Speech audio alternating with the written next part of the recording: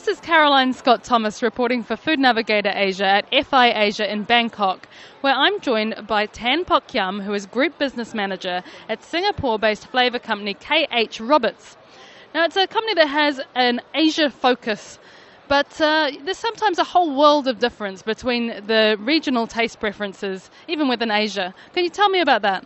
Yes, Caroline, you are definitely right about that. Take, for example, sweetness. Well, throughout Southeast Asia is very fragmented, if you understand. Southeast Asia is made up of about 5, 6, 7 countries, and each country, each market has their own different level of acceptance for sweetness. Take, for example, Singapore. Is a very developed market right now in terms of economy and even the state of health consciousness.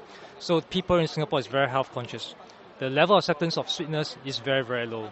So what Singaporeans accept as sweet is perceived as bland maybe in Malaysia.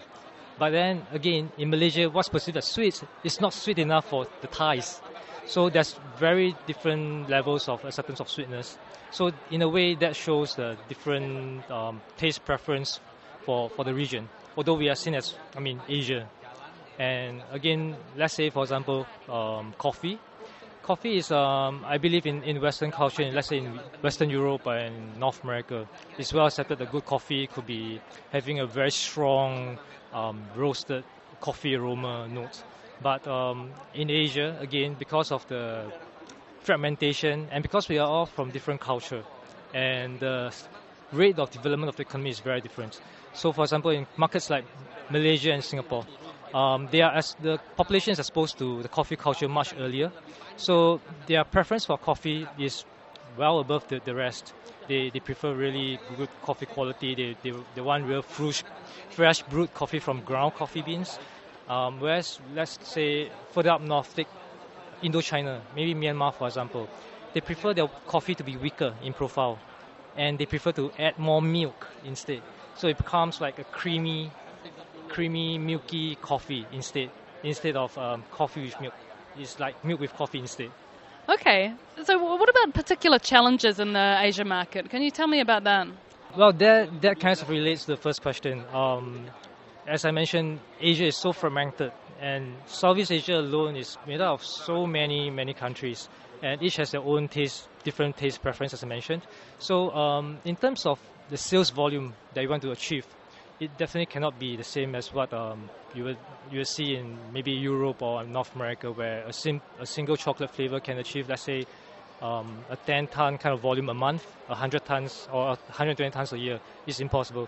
So in Asia, you have to have lower expectations in terms of volume achievement. So for chocolate flavor, you might need to have like 5, 6 variants to cater to the different markets, and each variant can achieve maybe, let's say, for example, a 10-ton a year. Yeah. So that's a challenge, and it kind of make the flavor company more attuned to the taste preference that each market require, and they have to be prepared for that. Okay, so why is it important to be a local company then? Because distance to market is very important, and for us to be stationed or headquartered right in the middle of Asia, in the heart of Asia, it brings us much closer to the customers.